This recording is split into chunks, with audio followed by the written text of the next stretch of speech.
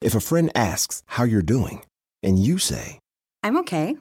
When the truth is, I don't want my problems to burden anyone. or you say, Hang it in there. because, If I ask for help, they'll just think I'm weak. then this is your sign to call, text, or chat 988 for free, confidential support. Anytime. You don't have to hide how you feel. 1, 2, 3, 4. Those are numbers. But you already knew that. If you want to know what number you're going to pay each month for your car, use Kelly Blue Book My Wallet on Auto Trader. They're really good at numbers. Auto Trader. Welcome to The Megyn Kelly Show, your home for open, honest, and provocative conversations.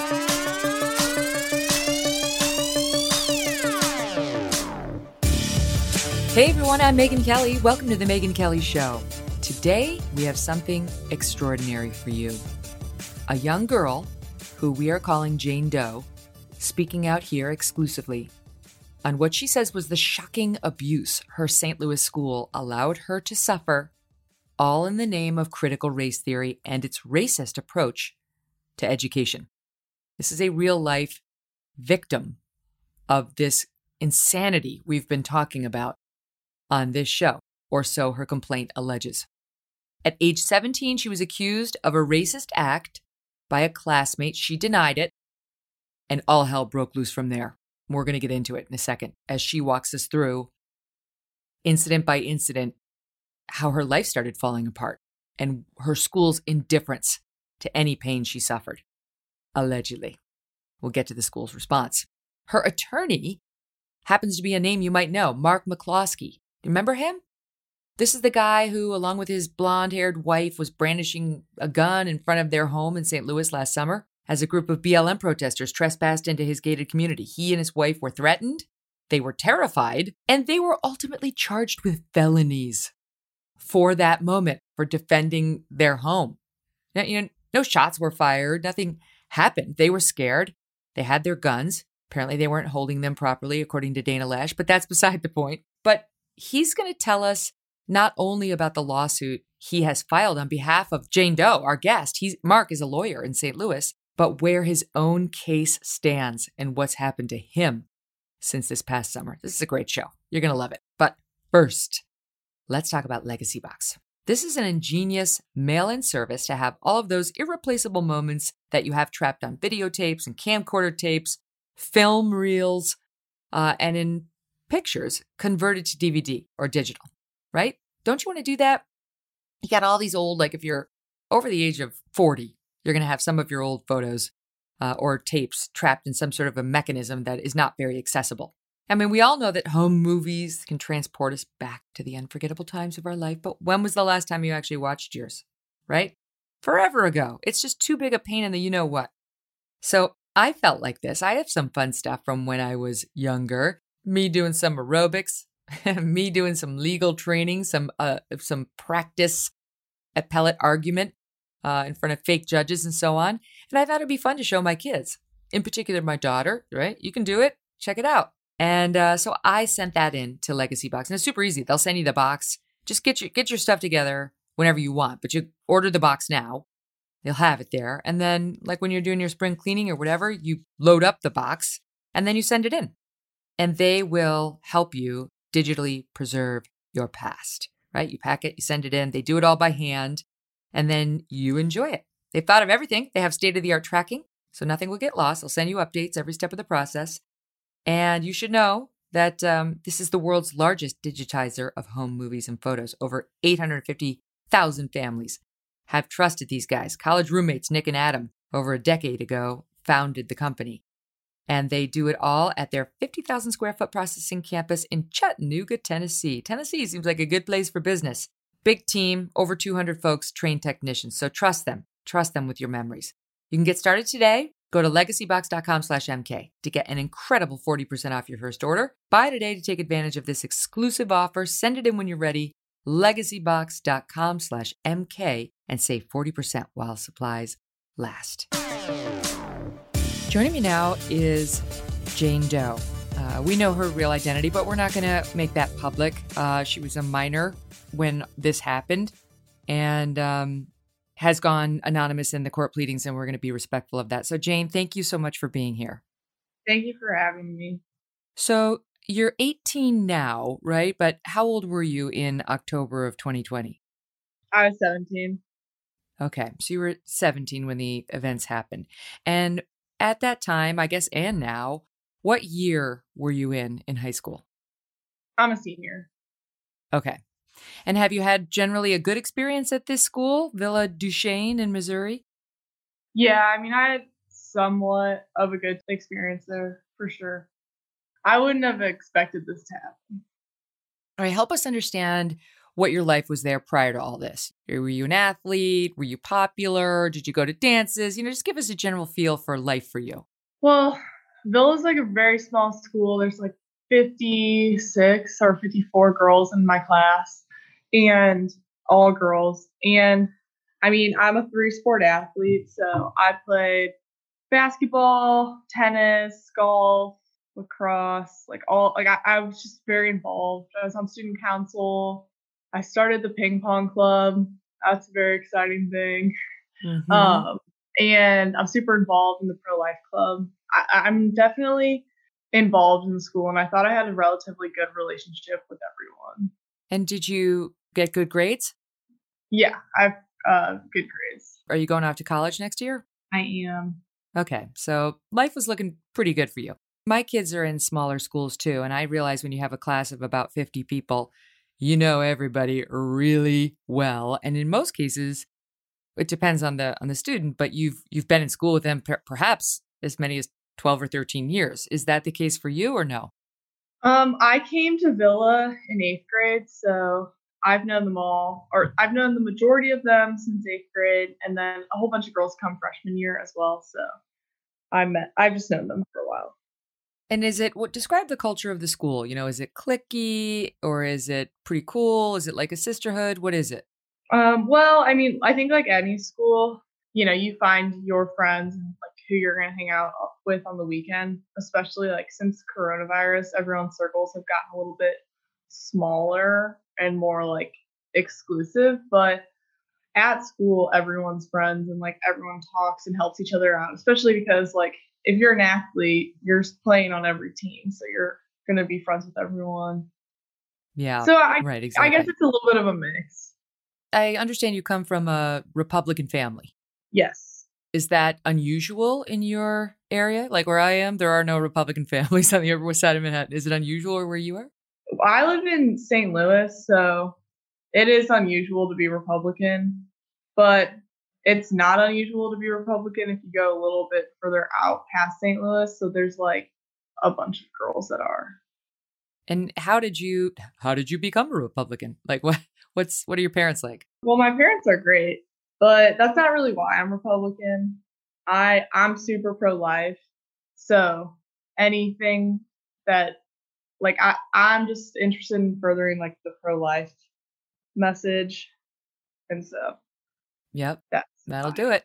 Okay, so life's sort of going along. You're dealing with COVID, and did you guys go remote for the fall? Were you remote?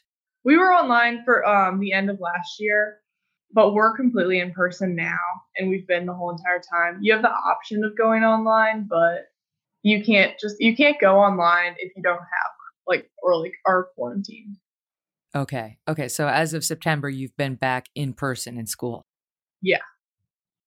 Okay. So now, as I read your complaint, you say that there was an incident starting on October 10th, 2020, where you were informed by a fellow student that I guess there are 3 Black young women in your entire grade, and that one of them was accusing you of doing something awful. And this is how you learned about it from a friend. A friend came over and said, hey, you got to know this is happening. So what did your friend tell you was going on that you were being accused of? Yeah, so we were at a sleepover, and we're all sitting around the fire. This is like, October, so it's not that cold outside. And she told me like, hey, do you know what's going on at school? you know what everyone's saying about you? And I was like, what? No, because no one's ever like, that kind of stuff just doesn't happen that much at Villa. And she's like, yeah, well, my accuser came up to her in the common room, which is where like we're all allowed to like sit and hang out, and was like, got, sorry. That's okay. I'm really emotional about this, so Aw. it's just been like super traumatic for me. So my accuser, she got into my friend's face and said that I stood up in class and screamed in her face, "Black lives do not matter," and that like, and just like really like pushed that, and then all the girls in the common room at the time heard that, and that she was calling me a racist, and then a whole bunch of the girls in the common room were like, oh, we need to teach her a lesson. She's such a racist. She needs to get smacked in the face. We're going to jump her in the parking lot. It's like that started spreading. And then just like it started like spiraling all over the school. And I just didn't know about it. So, I mean, that had been going on for like 2 or 3 days by the time that I found out. And while I was like, we're around the fire, other girls were like chiming in, telling me what they had heard and stuff like that. And some of the girls that were at the sleepover, they were actually in the room when like my accuser said that I said that. So there's like a Zoom recording of it, and the girls that were in there, they all know I didn't say anything. So Well, hold that thought, because I want to get there. But before we go there, how long have you known the accuser? since 8th grade. And were you and she friends prior to this? I've always felt bad for her. And I've always been very nice to her. I wouldn't say we were like friends, but she kind of causes a hard time sometimes. And when people give her too much trouble back, I always was sticking up for her. So when you say you felt bad for her, why is that? She just is very upset all the time, and I think that it would be a very like miserable life to live that upset like in your own head. Even prior to this summer, George Floyd, I know, all the schools have been reacting to that, but even prior to that, did you notice this thread with the accuser? It's been since I've known her. She's always been just like very like wound up and sad. Always around race issues or other issues? Typically around race issues. Like everything was a race issue. And do you know, has she accused others in your grade or class of racist behavior prior to this? Yes, but not the same. Not to this Like level. if she's like confused on something at math, she'll be like, oh, the math teacher's just racist. They're not teaching me as well. Like that, but nothing as bad as what happened to me. So you find out at this event with your friends, a social event, that she has accused you of having stood up in a class, pointed at her, and said, "Black lives do not matter." And apparently the class in which you allegedly did this was a Zoom class. So does that mean it had taken place the previous spring? No, this took place in October, and the class was in person, but it's recorded on Zoom for people who are not there. So like all of our classes were recorded. Ah, I see. So not just forgive me because I don't totally understand the tech, but not every Zoom class is recorded. So your school has made the decision to actually record the classes that they're offering via Zoom? At this point, we were recording the classes because if a girl wasn't there, so that they could like keep it up. Because some girls, like if they weren't there, they would just watch all the classes at night because they were like out of town or something. Okay. So that seems like a pretty simple case, right? Like, okay, let's go back and look at the tape. I mean, was she specific on what day it happened? Oh, yeah. I mean, it's like, that's the thing. Like, the school knows I didn't say it. That's not the problem. The day it happened, like, they all know that and the time. And, like, It's not that they don't know I didn't say it. Well, so have you seen the tape of that class? No, we asked for them to send us the tape, and they said that they wouldn't send it to Have us. they admitted to you that the tape does not show you doing anything like that? I never asked that. My teacher told me, or my principal, Miss Steenberg, she told me that she knew I didn't say it, and I know I didn't say Okay. it. And the advisor, Miss Wish, she's like, I didn't say it, so I know that the recording doesn't say it. Well, I mean, the thing is, Jane, that if you had stood up in class in October of 2020 and pointed at a Black fellow student and said, Black lives do not matter, am I correct in assuming that would have been a major deal in your school and in your class at the moment you did it? Well, yeah. The problem is, it's a major deal right now because I'm being treated like I said it. It's just upsetting because I didn't think anything was wrong for like 3 or 4 days, in which like the whole that rumor of me saying it got spread, and then then I'm being treated like that by not only people from my school that didn't know me or weren't in the room, but kids from other schools too. And like, I didn't, I didn't do it. Right. And it's knowable. I mean, that's the thing that's so crazy is in most situations, this would be a she said, but there's a room full of witnesses who can tell us whether it was said. And there's even a videotape. Yeah. And as far as you know, how is the class lined up? Like, is the class being asked? And I realize you're telling me the principal and the teacher have already said she didn't say it.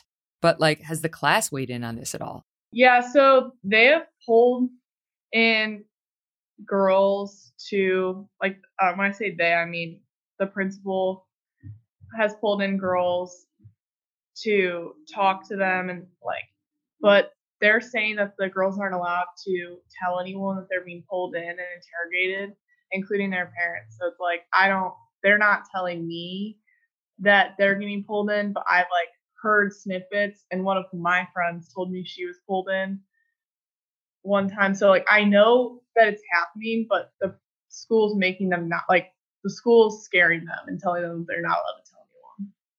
But do you know just from your private conversations that people have been telling the principal, Jane never said this. This isn't true. Yeah. Yeah. Okay. They know, the school knows. And just for the record, do you agree that anybody who would say such a thing would be doing something totally outrageous? Yeah.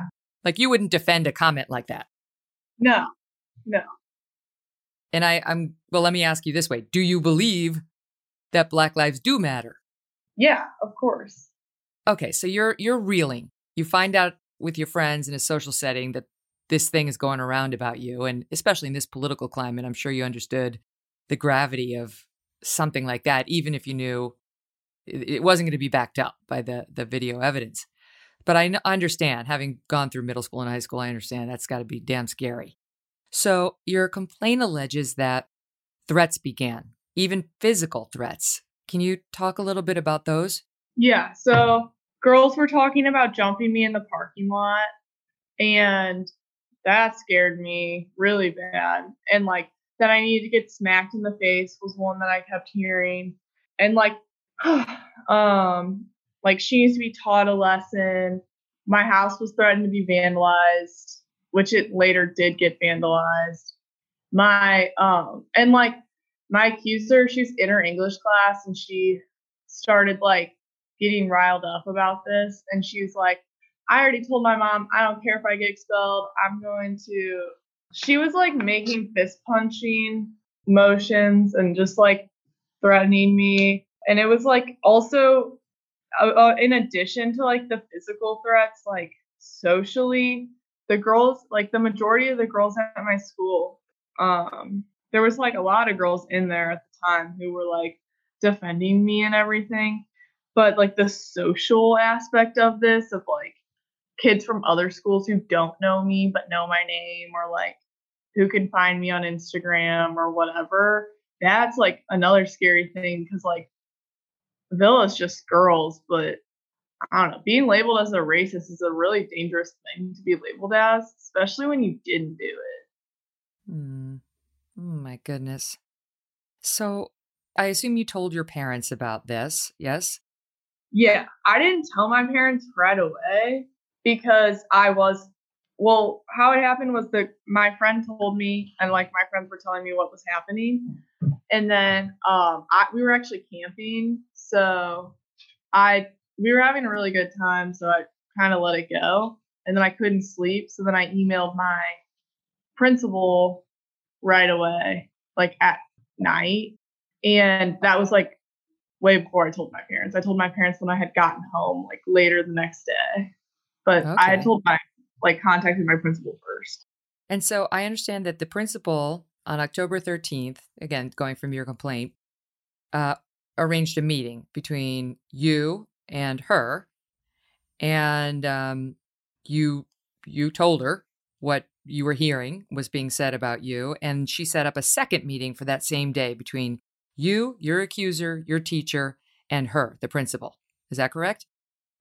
Yeah. I mean, she didn't really set up the first meeting. She never responded to my email that I sent her like 3 days prior about what was happening to me, where I told her like in the email I told her how there was physical threats being made to me and like that my house had been vandalized and that or like the threats of vandalized. Oh wait, no, my house had been vandalized. And like that there was a Zoom and that like what she said. And then she wouldn't meet with me the next day or like when we got back to school, which it was a long weekend. That's why there were so Mm. many things.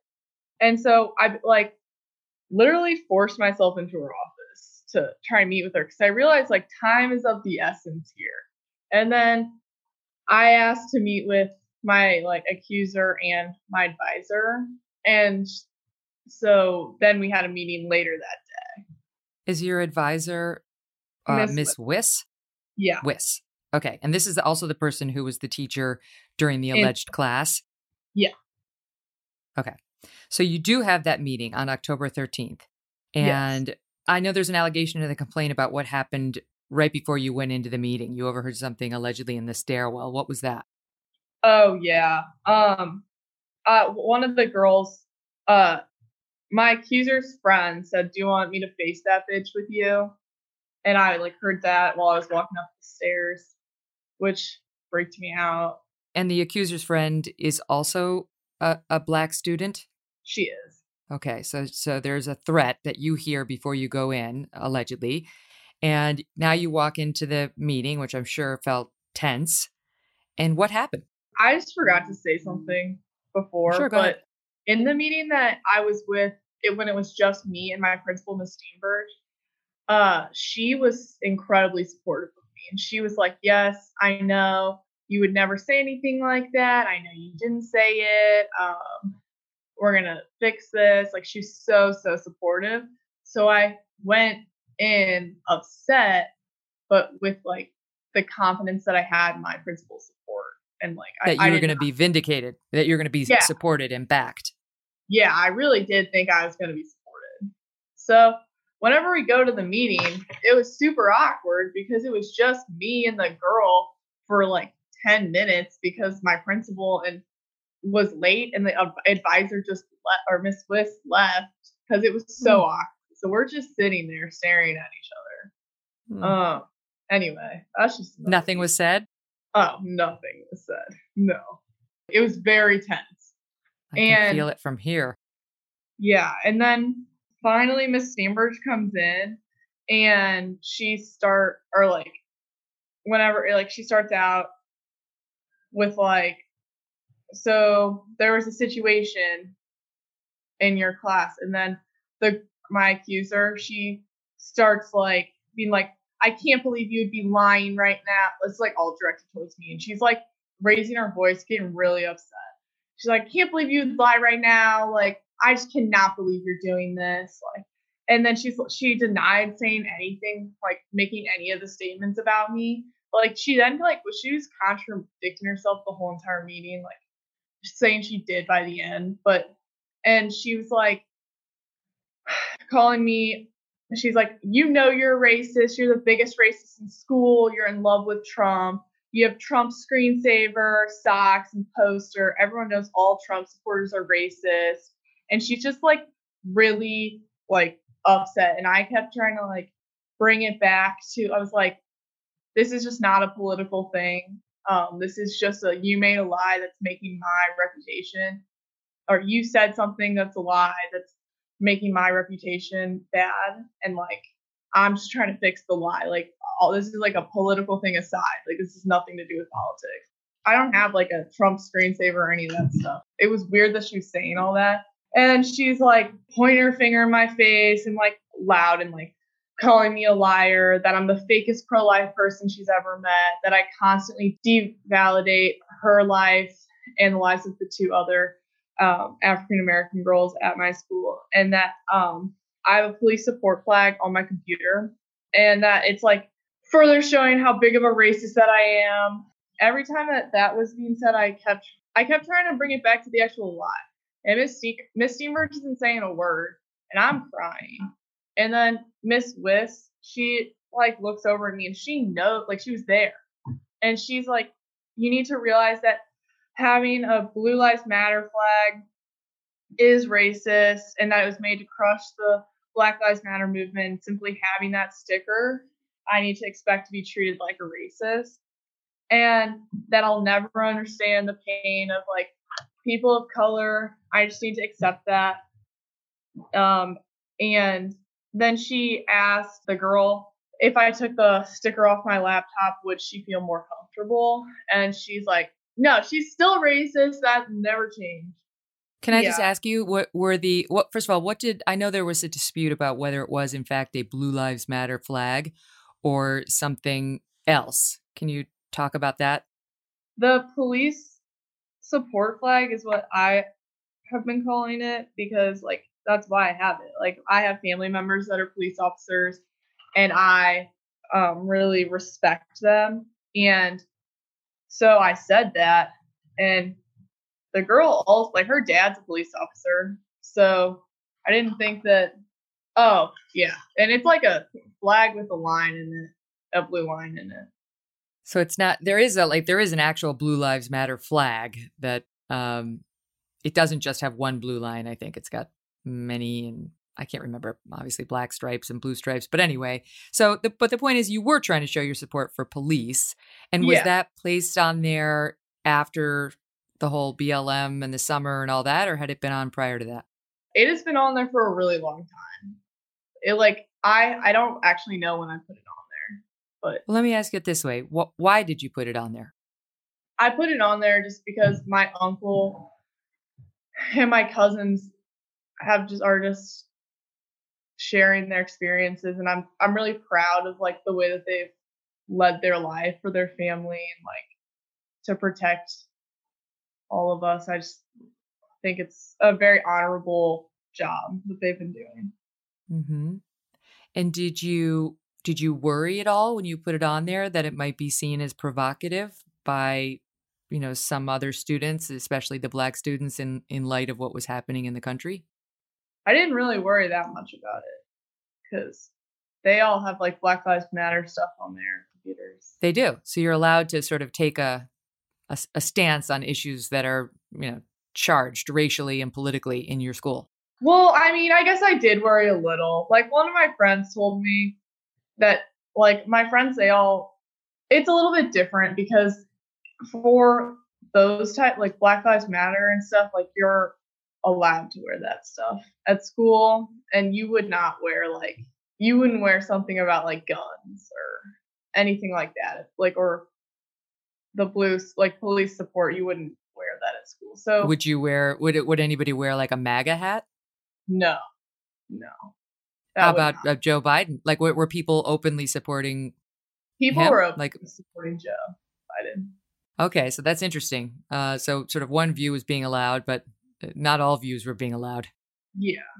All right. So, I mean, I understand that. I mean, I have to tell you, like, I get that. I have police in my own family of whom I felt very defensive when these massive sweeping statements about all cops being racist and wanting to hurt or kill unarmed black men were being pushed. I know it's not true. There may be a problem in some circles with policing, but I understand the need to support them in a way that doesn't diminish the experience of Black people, right? It's like, you don't want to be forced to choose a side. It's not about choosing a side. It's about saying the narrative isn't correct. At least this is my case. The narrative isn't correct that you're pushing, and we have to get real about what the facts are. And I don't mean to put words in your mouth, Jane. I don't mean to make you feel uncomfortable about putting the flag on your computer. I just recognize, as I think you do now, that would be likely to turn into an issue. Yeah, I was surprised. In the meeting, I did say, I was like, of course, I don't support police brutality. Like, I would never support police brutality. I'm supporting the good police. More with our guest in just one second, and we'll also bring in Mark McCloskey in our next little bit. But first, let's talk about ZipRecruiter. Businesses have had to be really flexible this past year, from working remotely to pivoting their business models for, long-term survival and ideally growth. We've seen it here in New York as the restaurants have had to readjust time and time again. And, it's happening in a lot of industries. And as you know, if you are hiring for a business, all of this pivoting has made your job even more challenging, especially if you got to hire for brand new roles. That's where ZipRecruiter comes in. ZipRecruiter.com/MK can help you make hiring faster and easier. See, when you post a job on ZipRecruiter, it gets sent out to over 100 top job boards with one click. Then ZipRecruiter's powerful technology will find people who have exactly the right skills and experience for your job, and it will actively invite them to apply. It's no wonder that 4 out of 5 employers who post on ZipRecruiter get a quality candidate within the first day. You don't have to wait long. It's nice. You don't have to do it. You don't have to do all the fishing. They put the fish on the line, you reel them in, and you decide whether they work for you. See for yourself. Right now, you can try ZipRecruiter for free at ZipRecruiter.com/MK. That's ZipRecruiter.com/MK. ZipRecruiter, the smartest way to hire. And so your teacher, Miss Wiss, basically told you that your sticker was evidence of racism, and that you should have realized that, and you should expect to be treated like a racist. How did the meeting wind up? Well, I was crying, and my principal was like, well, I think we had a very constructive conversation here. And then I stood up and and we all left. I ran, it was not a constructive conversation. I was being screamed at for the whole time. So the bell rang, and then she wrapped it up and said that. And I mean, that meant me and the girl had to walk out into the same parking lot at the same time. And she's walking out happy as a clam because she just got away with that. And she's telling her story to everyone. And I walk out sobbing. I had to stop on a tree because I thought I was going to throw up. Everyone sees that. Then it is for how upset I was and how happy she was made it look like by not ever saying what she didn't happen. It just really made it look confusing to everyone else. So they just sat there and let her hurl the allegations without saying, yeah, Madam Accuser, Miss Wiss was there and she didn't say it. Or we've been speaking to people in the class and she didn't say it. They didn't say anything? No, they didn't say anything, especially after Miss Steenberg told me earlier that she knew I didn't say it. She didn't say anything, and she's trying to act like that was a constructive conversation. So can I ask you just a couple questions? Because in your complaint, you alleged that in that meeting, you were subjected to a verbal and physical assault. What was the physical assault? It was the gestures that the accuser was making, just really in my face. Okay, so she didn't actually lay hands on you. No, there's no hands on. Okay. And then your house at some point was indeed vandalized, you say. What happened to it? We had a Trump sign in my yard, and it was destroyed. Mm-hmm. So then time passes, some time passes, let's say, I think it was 10 days, and you get pulled out of class again. And you get brought down, I think, to Miss Steenberg, the principal's office again. And there's going to be another meeting now that you didn't expect. It's got some other parties in it, but notably, it doesn't have your mom, your dad, your lawyer, who they admit they knew you had hired by that point to help protect you. And I wonder, To me, that just sounds outrageous. At the point that you'd involved a lawyer and they knew that this was becoming a thing, that they wouldn't include any grown-up for you? That just sounds incredible. Especially after, like, I kept asking for my mom the whole entire time. I was asking for my mom and I asked for my lawyer, and they would not let me leave. They wouldn't let me bring anything. And, like, I didn't want to even leave the class because we were discussing the final project. And so, like, that was, like, 10 days after the meeting that I had where the girl was yelling at me. And, like, the threats were getting worse at that point, and they weren't responding to my parents. So, like, I and, like, my principal before that meeting, she had, like, I was crying in the hallway or I was crying in the bathroom, and I realized, okay, you've been crying for a while now. You need, like, I could barely think at school. I was so scared. Like, my friends would walk me in and out of school and to each class. Like, I was such a wreck. And because I'm like, my school didn't help me at all. So my principal saw me in the hallway with like all my like tears on my face. And she like pulled me into her office and told me I was like mentally unstable and I needed to be able to deal with trauma like this and like that this stuff happens. I just need to be able to deal with it. So like that happened and my parents kept like trying to contact the school. And so like whenever I got pulled in on the October 23rd, and it's like 3 administrators and me and them like screaming in my face and me not being able to have anyone to support me was scary. So you're telling me you were saying, can I please call my mom? Can I get my mom down here? And they said, no? Yeah. They were like, no, we need an answer from you now. What was the question? There was a variety of questions. So like, sorry, I'm thinking it was very upsetting. So whenever the meeting started, Miss Steenberg said that she's like, oh, we got a letter from your lawyer and I had no idea that there was any threats to your physical safety, which is like a lie right off the bat, which I knew this was going to be a horrible meeting right when she said that. Because that, like, she knows that. I said that in my first email and all of the, like, meetings with her. And she's, so then she's like, we need to, they were like, we need to come up with a solution for this. And I was like, well, I just need to talk to my mom. And then things started to like heat up. And my principal was like, you need to realize that you are a racist and that like everyone who's white's a racist. I'm racist because I'm white and she is white. And then, but the whole meeting was like mainly led by Mrs. Morrow, who used to be my basketball coach.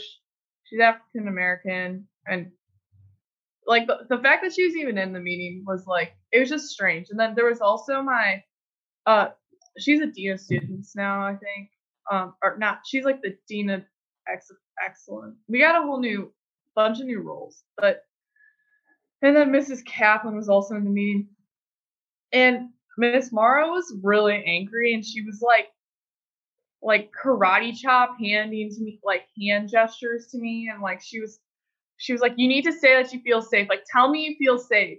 You feel safe. Say it. This is a yes or no. Say yes or no. And I was like, I don't feel safe. And she's like, what percentage do you feel safe? And I was like, I don't feel safe. And then she's like, say you're racist. You're white. Like, you need to realize that all white people are racist. And then like, she was trying to say that she was saying like, if you won't tell me the names of the girls who are making you feel unsafe. And after they were like kept trying to tell me that I was racist, and I like kept like every time I got a break, I would say that like I wanted my mom, and they just kept saying no. And so then they were trying to get me to say that because I sorry.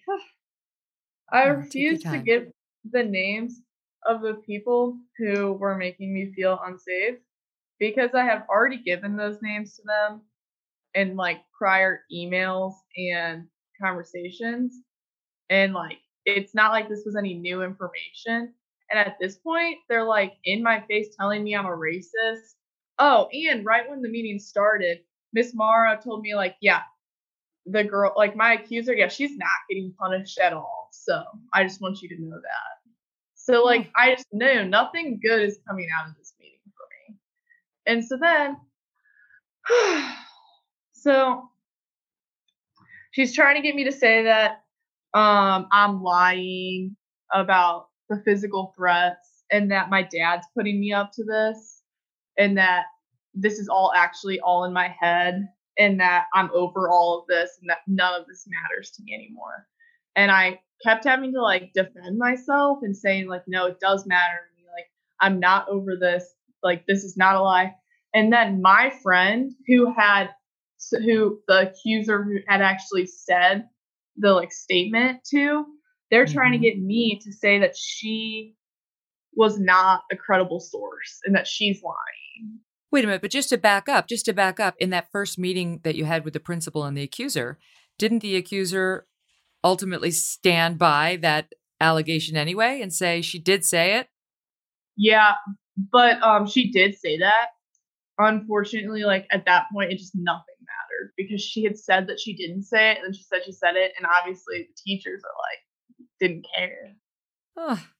So nobody was paying any attention really to the original allegation, which was by the accuser against you, an allegation that, you know, allegedly will not be proven out by the videotape or the witnesses who are in that class. That's all been abandoned.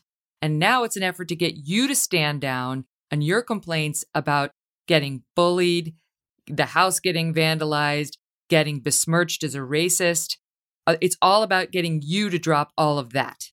Yeah, and I actually was saying stuff in the meeting, like, because there is like a strange dynamic. Like, I am a kid, so like these are my teachers who I'm supposed to respect. But like in that meeting, I knew everything had changed. Like they were sent in the meeting to get me to say some things because it was no longer like, because whenever I had to hire a lawyer to get them to, or my family had to hire a lawyer to even get them to respond, then they were given the task to get me to say some things so that they could like, I don't know, clear their own name. Like, because the way they were talking was not the way that they were talking prior to this meeting.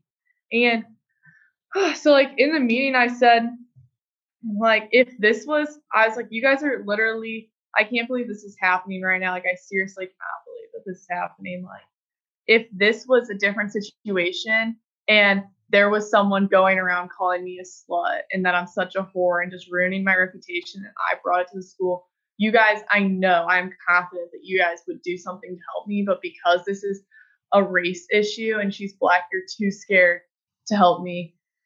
And like, I just can't believe that this is happening. And you said that like, to them? Yeah, I did. And then, what did they say?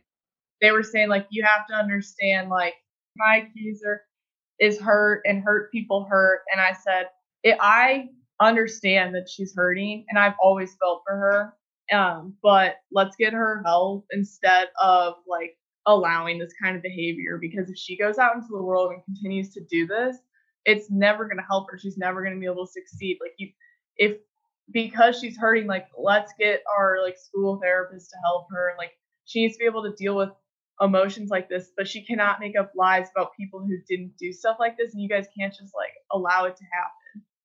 And after that, nothing got better for me. They continued to like try and get me to admit that I was over it, and that was all in my head. So, and did you admit that, by the way? Did you admit any of the things they wanted you to? That it was all in your head, that your witnesses were lying? No. None of that. And let me just ask you for the record, do you have any history of mental problems, or have you ever been accused of being a serial fabulist, of somebody who makes things up, stories over and over? No. And also, have you had any problems at the school prior to this? Have you been on probation? Have you been suspended? Have you had issues, like disciplinary issues, prior to this? No. Okay. And I should note for the record at this point that these are allegations, and the other side hasn't hasn't been, I mean, we invited them and of course offered them the chance to weigh in on all of this. They declined. They do deny the allegations. I'll read their statement in just a bit, but they say these are unproven and they're not true. So they're going to fight it in court, and they're going to fight it in the court of public opinion too. I might as well just read it now since I'm pausing. This is what they gave us, Jane. They said, dated February 8th. A lawsuit was filed against our school in late December 2020 regarding allegations of discrimination. While it is not our policy to publicly discuss the details of lawsuits involving our school, we dispute the allegations made in this lawsuit, and the complaint is full of factual inaccuracies, distortions, and conversations taken out of context. Our primary focus remains on our mission of providing an excellent Sacred Heart education. While conflict is inherent in a school that fosters dialogue and analytical thinking, we strive for relationships characterized by inclusion and mutual respect. We love and care for each and every one of our students. Signed, Michael F. Baber, head of school, Village of Shane and Oak Hill School. Any thoughts on that? Yeah. I mean, they have like a rule book that they're not following.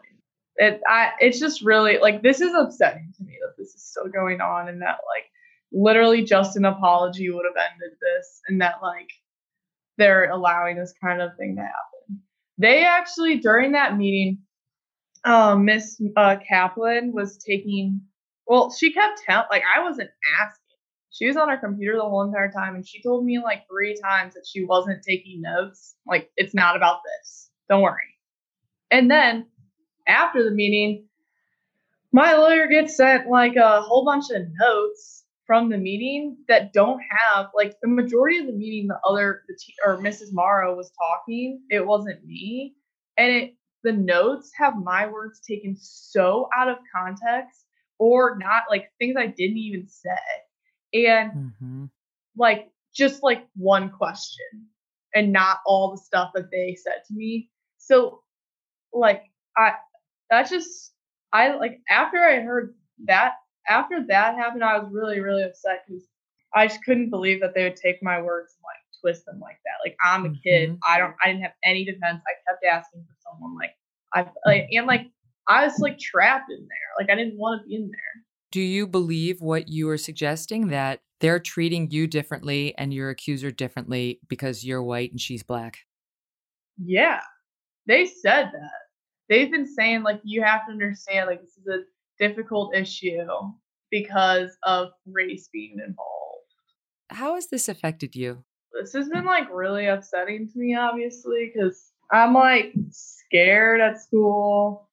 And I mean, I'm really lucky to have like really supportive parents and like some really great friends, but like, people are like commenting on my Instagram to kill myself, and that like I need to die and all this stuff. And like a whole bunch of girls at school, like the girls all used to say hi to me in the hallway. Now they just like look down.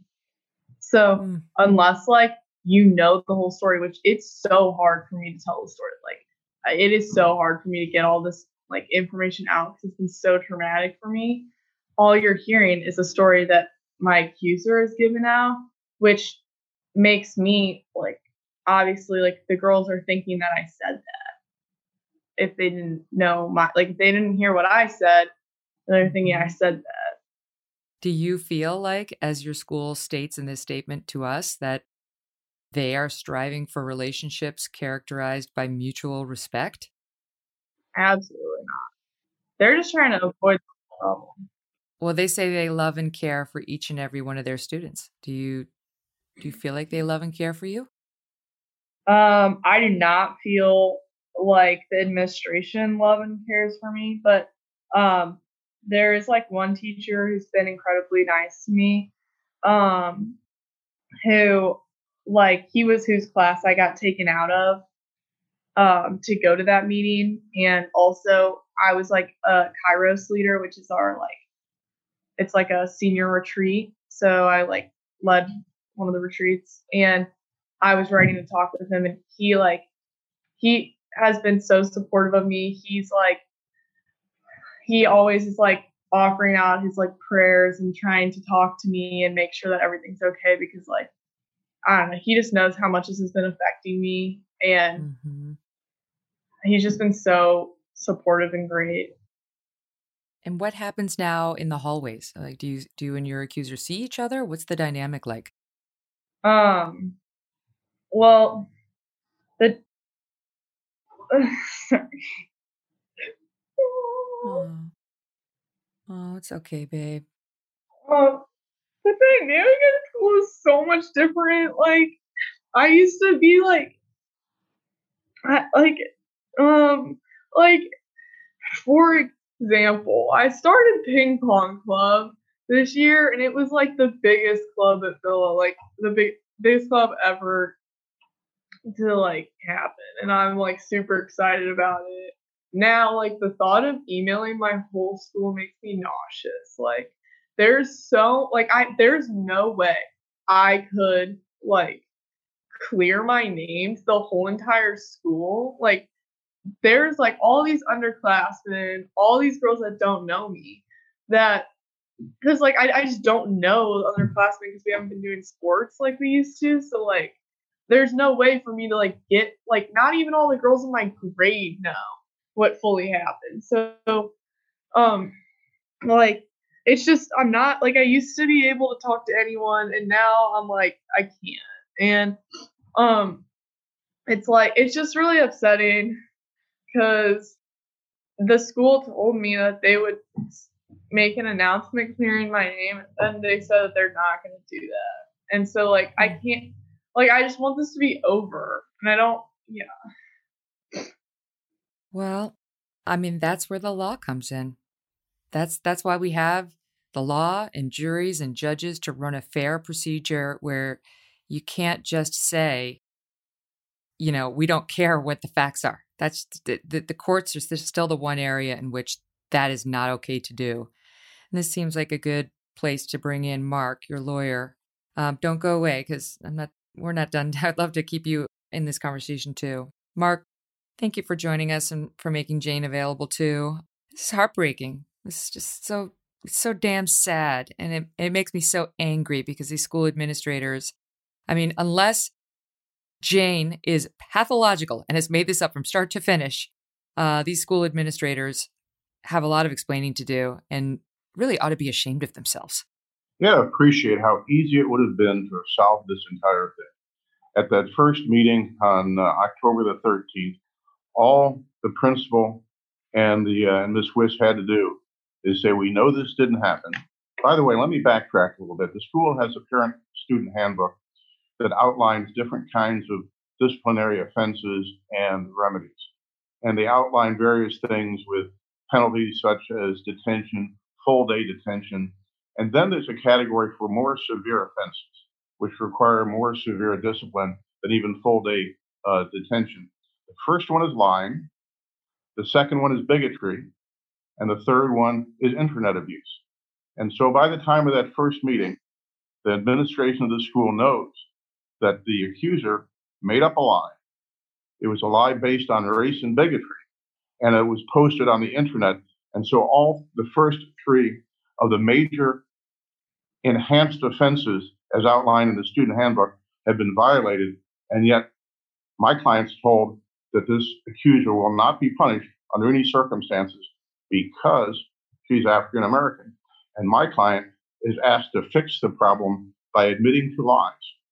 And all the school had to do, all the administration had to do at the very first meeting is say to the accuser, "We know this didn't happen, apologize for it." They don't even have to discipline her if they're afraid of disciplining an African American student, and make a public statement that this did not happen. Instead, to this day, as from the statement you just read a minute ago, they're still denying it happened, and they're still not coming to the support of a person that they know is innocent. And it sounds like they've abandoned even entertaining the allegation that Jane may have stood up in a class and looked at the accuser and said, "Black lives do not matter."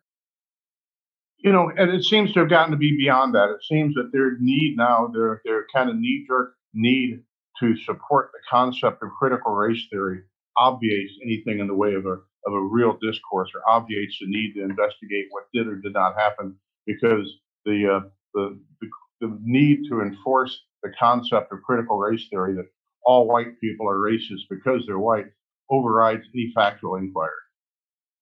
And is that something, I guess I could ask Jane that too, but has critical race theory been used? Has it been taught this year as we've seen at so many schools, or are you just referring to the messaging she got in the meetings? It's my understanding. Well, let me back up and say this. Since we filed this lawsuit, I've gotten calls from parents from a variety of the prep schools in St. Louis, both Catholic prep schools and others, including one that I went to, complaining about critical race theory being forced down the throats of their kids. I think Villa de Chêne has probably had less of that than the other schools that I've been contacted by, despite the fact that in my client's specific case, they've made no bones about their belief in critical race theory and their desire to enforce it by force and intimidation if necessary. Mm-hmm. What do you make of the fact that these teachers are allowed to, and students too, are allowed to display BLM stickers and paraphernalia? And this is a controversial group. I don't care who has a problem with me saying that. It is a controversial group, to put it at a minimum. It's the concept of Black Lives Matter is not controversial, but the group is. And yet you're not allowed to show support for police, and no one would feel comfortable showing support for Trump. What do you make of that? Well, I got to tell you that I know, and I know that the administration knows, and I know that Mr. Baber, the head of school, knows that BLM is a Marxist organization that's anti-Catholic, anti-family, anti-capitalism, and that it stands for everything that traditional American values stand against. And no one can honestly promote Black Lives Matter as the organization without having at core adherence to a concept that America is intrinsically an evil place, that capitalism is intrinsically evil, that families are bad, and that religion is antithetical to a race-free existence. I mean, this Black Lives Matter is not a benign organization, and anybody who promotes it they either have to feign ignorance or they're in on it, in my humble opinion. Well, that's the thing, is that the group, like the idea of it was not that controversial, right? I mean, that's why the marketing is so brilliant, because lowercase Black Lives Matter is something everyone can agree with. But as we saw over the summer, the organized group has caused a lot of damage. And they are anti-capitalist. They are Marxist. That was in their own founding documents, which up until recently were online until they started to scrub them, and have problems with the nuclear family and so on and so forth. It goes on and on. But I think it was one thing to let somebody have a Black Lives Matter t-shirt or sticker prior to all the damage that was done this summer. But as of October of 2020, cops had been murdered. David Dorn was murdered right in St. Louis, wasn't he? The retired cop who got killed? Yeah, about a half a mile from where we're sitting right now. Yeah, so it's like, look, my only point is they're controversial. And there's this one girl who's got a couple of cops in the family who wants a single blue line and a flag just to say, like, not all cops are bad. And this turns into, something really dark, according to your complaint. So what should happen? I mean, actually, no, let me back up. Can we just talk about the video? Have you seen the video of the class? Will they not release that to you? We have not gotten it yet. The school was just served with this litigation, I think, this week. Because of COVID, the court system works very slowly. We filed this lawsuit, I think, on December 23rd. Summons just got issued recently, and I think the school was just served this week, and so we don't have any discovery yet. I'm the second lawyer on the case. The first lawyer, who's not necessarily a litigator, had requested the video. They refused to produce it. Interestingly, the standard practice of the school was that all the classes were Zoomed, and the Zoom conferences were recorded and then posted to the internet the same day. This video has never been posted, and now, after we filed our lawsuit, the policy has changed to where you can only get the videos of the Zooms upon, I guess, written request. But nonetheless, they have never produced this video. That's fascinating. I mean, the video, like, that's very telling, because if the video had Jane on it, standing up and saying, Black lives do not matter, this would be a slam dunk for them. Oh, yeah. That's it. Well, it's not. We're not in a unique situation where facts are relevant to the discourse. Right. So what about the meeting then when she was represented either by you or your predecessor? Jane and her family had gotten a lawyer, and the principal nonetheless pulls her in for a meeting without any representation and even without her parents. That to me sounds hard to believe that you'd have a crying teenager there saying, "Please, may I call my mom?" And the principal is saying no, as another teacher's yelling at her that she's a racist. And it has to admit it's all in her head and that she feels safe when she's saying she doesn't. And more than that, this was prearranged because as she's called out of her class, she's specifically told that she cannot bring anything, including her cell phone. And so they had every intention of browbeating her into, well, she put it very nicely. They've gotten a letter from counsel. They know that they're in some hot water. And what they wanted to do was to coerce her, browbeat her into saying things which could then be taken down by Ms. Kaplan on her laptop in defense of what they saw as a coming lawsuit. And to have three adults, and by the way, we're talking the principal of the school, Miss Micho Mora, who is the, quote, Dean of Student Excellence, which I don't even know what that means, and Ms. Kaplan, who's, I think, the Dean of Students, three senior administrators, all browbeating a 17-year-old girl who's begging to talk to her mom and they won't let her. That's the basis of the unlawful restraint aspect of our lawsuit. But I mean, you imagine that. And by the way, all three of these people are new to their positions. Ms. Steenberg is newly the principal. Ms. Morrow had been the basketball coach until she got elevated to Dean of Student Excellence. Ms. Kaplan had just recently become the Dean of Students. None of these people have advanced degrees or any specialized training in administration. They were just bodies that needed to fill slots. And it'd be interesting to find out what the selection criteria was for these positions. Mm-hmm. I know that the head of school, Mr. Faber, had come from the East Coast. I think he was from Connecticut. He had spent some time in Chicago. He had most immediately before taking over as head of school at Philodeshen been the head of school at another Sacred Heart school down in Lafayette, Louisiana, called the Grand Coteau, and had instigated a very extreme anti-racist criteria down there. And by anti-racist these days, we mean racism, by identifying people by race and segregating them by race to show how unracist we are by treating everybody differently based on their race. What do you make of that statement they gave us that I read? I don't know if you heard that, but what do you make of that? Well, I'd like to know what lawyer drafted it because it seems to be, at least to what I know so far, completely the opposite of what in fact occurred and what is continuing to occur. Now, their student parent handbook states expressly that they're going to treat everybody the same, regardless of race and religion and national origin, that they want to treat everybody fairly. I mean, what that letter that you wrote, that statement you just read, says is basically verbatim out of their student parent handbook. But it flies in the face of the fact that they have, in fact, treated my client differently, expressly based on her race and her political positions, and have expressly treated her accuser differently and beneficially because of her race.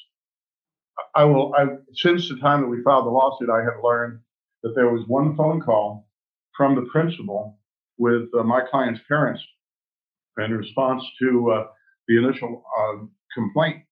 And the parents were told by the principal that the accuser, who had been there since the seventh grade, says that there had been, this is the statement from the principal, there had been a lot of hostile outbursts from the accuser since the seventh grade, but she hasn't hurt anybody yet.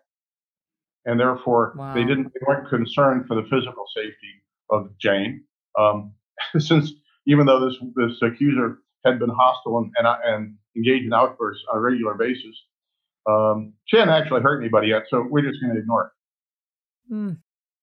Well, I mean, you can hear the pain that your client's going through. You can hear it. She's a kid. This is extremely traumatic stuff. And, it sounds like the school is just totally insensitive to anything that Jane might be going through, at least according to what she said to us here today. And I realize the school gets its day in court too, but I don't know that Jane's pain matters to anyone. I think there is such a fear of not going along with the new reality of education, that everything is race based, and that everything in every course, whether it's math or science or religion or art or music or history or social studies or anything else, everything is based on race now. And I think that I don't know what happened to this country in this last year, but now every school is basing every course and every concept on the need to segregate us by race and treat us differently. And I think every administrator is now afraid of going against that grain for fear of losing their job, losing their futures, and being, called a racist. Oh, I mean, here in New York City at the Dalton School, parents just wrote a letter complaining. I mean, this is one of the most liberal schools in the country. Just wrote a letter complaining about that, among other things, they're having the kids reenact cop shootings, reenact alleged, shootings of racist white cops and black men. I mean, it's nuts. Yeah, and I know that I've read the Dalton School manifesto, and it is almost exactly like the movement for Black Lives manifesto that was published in 2016. I mean, it's a movement that is centrally organized and is emanating out of basically, uh, the Weather Underground and Black Panthers, and I get into this for hours because I can't imagine how the entire country has been taken over by this, and nobody has mentioned the fact that these people are just blatant racists. Well, that's why it's like I feel like people like Coleman Hughes or Chloe Valdery or Glenn Lowry are very brave, because those are the first two I think are more liberal for sure, and Glenn Lowry's more conservative. These are just a couple names, but these are Black scholars who are speaking out against this, saying we all want the same thing. We want unity, we want cohesiveness, we want love, we want support. But we have very, very different views of this country, the severity of racism in the country, whether it's institutional or not, and the way forward. And you're allowed to. You're allowed to have different views. And these schools that are just jumping right into all white people are racist, and just shoveling Robin DiAngelo's messages down the throats of children with no thought for how that's going to make them feel or change their lives, are really endangering them. This is dangerous stuff. So which leads me to the question of, what do you think should happen to these teachers and these administrators? Well, I think that I'm hoping that in the course of this litigation, we're going to demonstrate that the facts are what we allege they are, that the administrators knew that at the time, and that they put the political expediency of critical race theory and Black Lives Matter movement ahead of the welfare of the kids. I mean, you see that every place. I mean, I had another client of mine whose son goes to the same prep school I went to here in St. Louis, where a math teacher went off in a math class, totally unprovoked, for 45 minutes about critical race theory, about how all these kids were racist, and he had to admit it. And when that parent sent a letter to the headmaster and had a sit down with him, the headmaster was shocked and put an end to it. And that's all that needed to happen here. All they needed to do is acknowledge what really happened and what didn't happen, and support the student instead of sacrificing the student on the altar of critical race theory. What is the claim for? Well, I always say to my clients, all I can do is turn their pain and misery into dollar bills. Unfortunately, the way the legal system works, that the only remedy is really monetary. But that, I think, is the secondary import in this case. I think what my clients want to do is just have an opportunity to show the community that this is what's going on. This is what's festering amongst them, and parents don't realize it. And by the time it comes to a head, by the time they realize what kind of poison is being fed their children, it's already happened. And so this is kind of a wake-up call. This is an opportunity to let the community know that that this is going on. And the problem is, what's the alternative? I have another client who told me last week that his son goes to the public school in the wealthiest neighborhood in St. Louis, and that they had an hour-long session where they were lectured on um, uh, ACAB, all cops are bastards, and they had to accept that. And I know that in your case, your former kid's school wanted to teach them that in every classroom there's a killer cop being bred. But I mean, Yep. this is every place. And just in 1 year, how the heck did that happen? I know. It's disturbing. And I know you've had personal experience with this to some extent. Well, I'll talk to you about that in 1 second. But can I ask you, I don't have the complaint in front of me, but what are the claims? One is a breach of contract because the contract executed by my client and the school incorporates by reference the student parent handbook where, and I detail it paragraph by paragraph, all the different ways that the school has violated their mutual covenants in that student parent handbook by treating my client differently because of race, by not enforcing discipline evenly, by preferences based on race and political opinion, all contrary to their contractual obligations based on the student parent handbook. Then there's kind of an interesting claim under Missouri law. We have a Missouri Fair Merchandise Practices Act, where it's actionable in Missouri if you sell a product under false pretenses, so similar to the federal statute, and it has been specifically applied to selling education as a merchandise. And if they take in students and accept tuition on the representation that they're going to be unbiased, non-racist, even-handed, and treat all people equally on the basis, regardless of their race, gender, or national origin, when in fact they know that's not true, that's an actionable misrepresentation under the Merchandise Practicing Act. Do you think you have available to you a discrimination claim?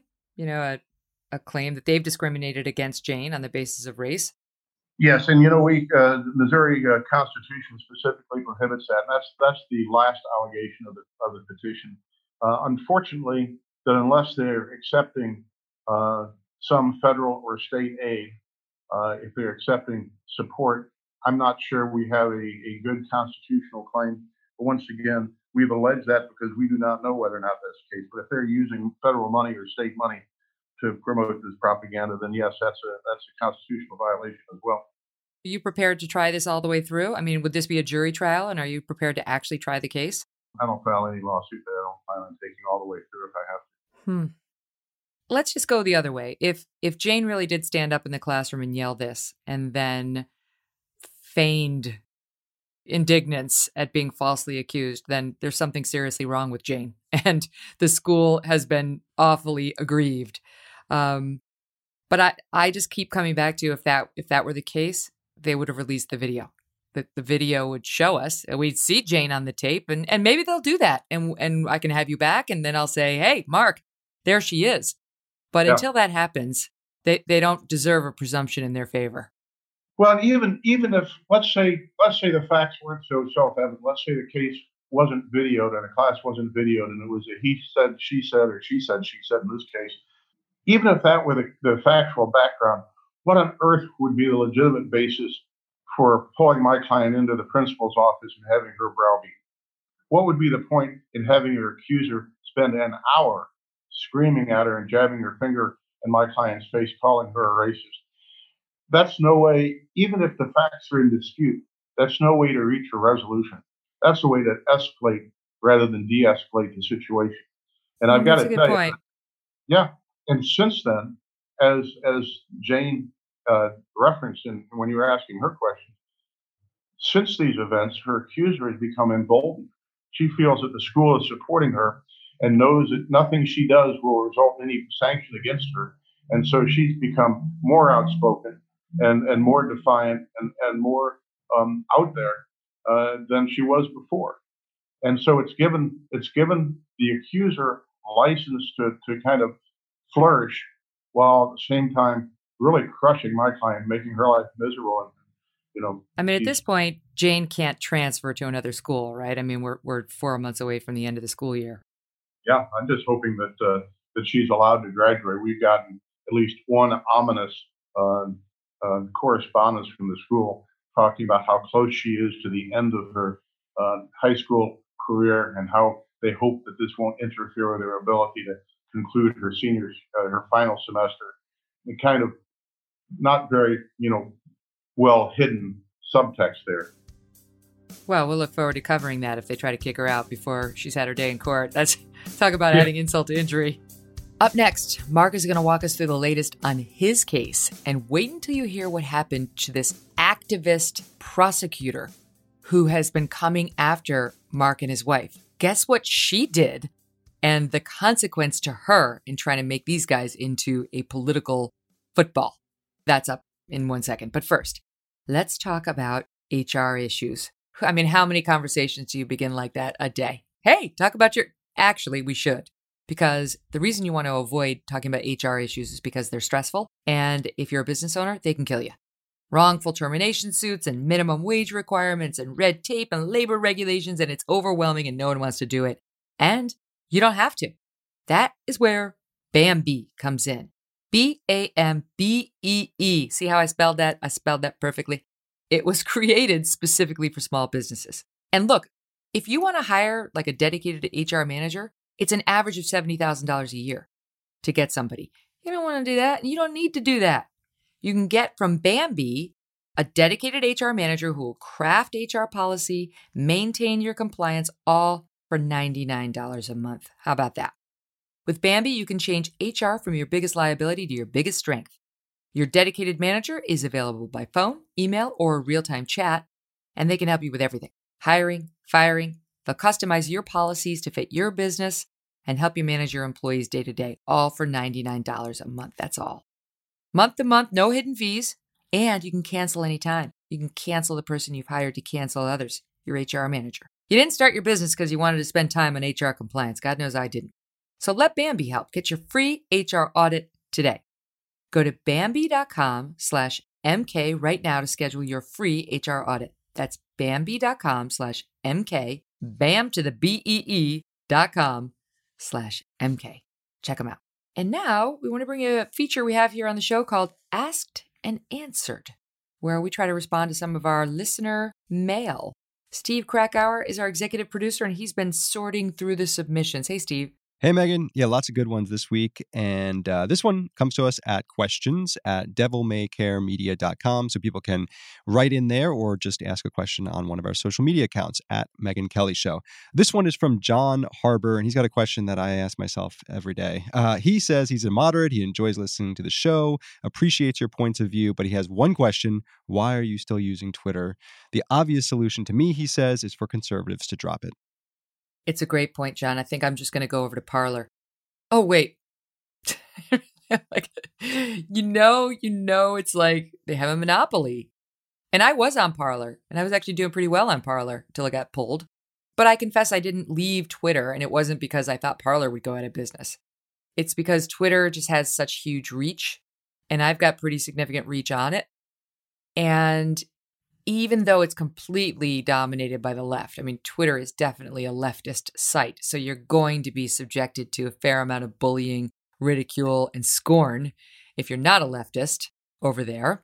And frankly, even if you are a leftist, they're not nice to anyone, but especially if you're not. It is also a place where I feel a connection to people who are sane, who are kind, who I think are rooting for me and for whom I am rooting. And I'll just give you one example. You remember we had Bridget Fetisi on the show, right? I wouldn't have known about Bridget Fetisi had it not been for Twitter. Chloe Valdery, same thing. I found her on Twitter. Love her. She's the answer to all of our problems. If you haven't listened to that episode, go do it. And Bridget, she sent me a sweet DM, the direct message on Twitter after I left NBC. And I was like, who is this wonderful person who's thinking about me? She said she was worried about me. I'm like, oh my God, who's this beautiful person who's worried about me? Most people are like, F you, enjoy your money, you biatch, right? So it's like so sweet. That's how we became friends. And if you don't know Bridget, listen to that episode too, because you'll see what a beautiful person she is. Anyway, lots of relationships like that for me have begun on Twitter, and it's amusing. I have to say, it's very funny. They're like Jesse Kelly. He's with The First. He's hysterical. That guy has me in stitches. Stephen Miller, not the one who worked at the White House, another one. He's hysterical. He's like the funniest guy on Twitter, so clever, literally makes me laugh out loud all the time. There's a lot of people I could go on and say this stuff about. So it's worth the follow. And you get the news quickly, you get amused quickly, you get abused quickly. I'm on like a rap now. So I would say net is still a positive experience for me.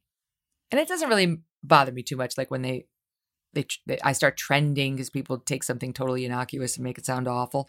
I have learned by this point in my life that the people who are with me, the sane people, that doesn't make them hate you or think you've done anything wrong. They just scoff at it and move on, right? And if the left wants to get themselves all up in arms about something I've said, okay. It's kind of the way I felt about, there was this website when I was at Fox, and their motto was, "We watch Fox so you don't have to." And they would write just terrible things about all of us. And it used to amuse me. Like, think about your critics, the people who hate you the most, sitting around all day, watching you, listening to you, documenting your every word. You've already won.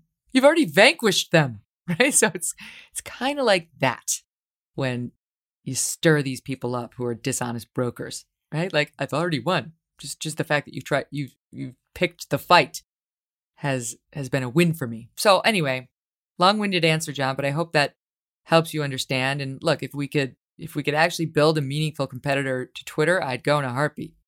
But for now, it's like high school, right? Like we're talking about high school today. It's like high school. You got to deal with the bullies, but hang with your friends. And now, back to Mark. Let me shift gears with you now, if I may, because we got to talk about the fact that you've had your own experiences with Black Lives Matter, the protesters at least, and we're in the news, all over the news in June, because you are the man who had, quote, the mansion. Everybody made sure to refer to your house as the mansion, and stood out there with your gun, with your wife, because the protesters had come into your private development through the gate and were right by your property. And the crazy thing that happened there, people had all sorts of opinions about whether you guys should have been out there with your guns. The crazy thing that happened there was, when all was said and done, this, what appears to be a radical prosecutor, the circuit attorney, has charged only 2 people, you and your wife. Not one of the people who were trespassing on the property, your development, has been charged. Only you got charged. You and your wife got charged. And she has basically said, this is a quote from Circuit Attorney Kimberly Gardner, "We must protect the right to peacefully protest, and any attempt to chill it through intimidation will not be tolerated." And she says, you place the protesters in fear for their safety. And that's why you're now facing felony charges, Mark. Yeah. How are you feeling about that today, and where does that case stand today? Oh gosh, I got to tell you, and I'll give you a little frame of reference. St. Louis is the murder capital of the world. This is the most dangerous place for homicides in the country per capita. Last year, we had 262 murders in the city of St. Louis out of a population of about 300,000. On June 1st and 2nd, after the George Floyd thing, the people that choose to hold themselves out as our moral superiors and resolve all our problems through peace and love decided the way to show their peace and love is to burn down downtown St. Louis. And that night, millions of dollars worth of property was burned down. 4 police officers were shot. Retired Captain David Dorn was murdered in his secondary employment at a pawn shop not very far from my house.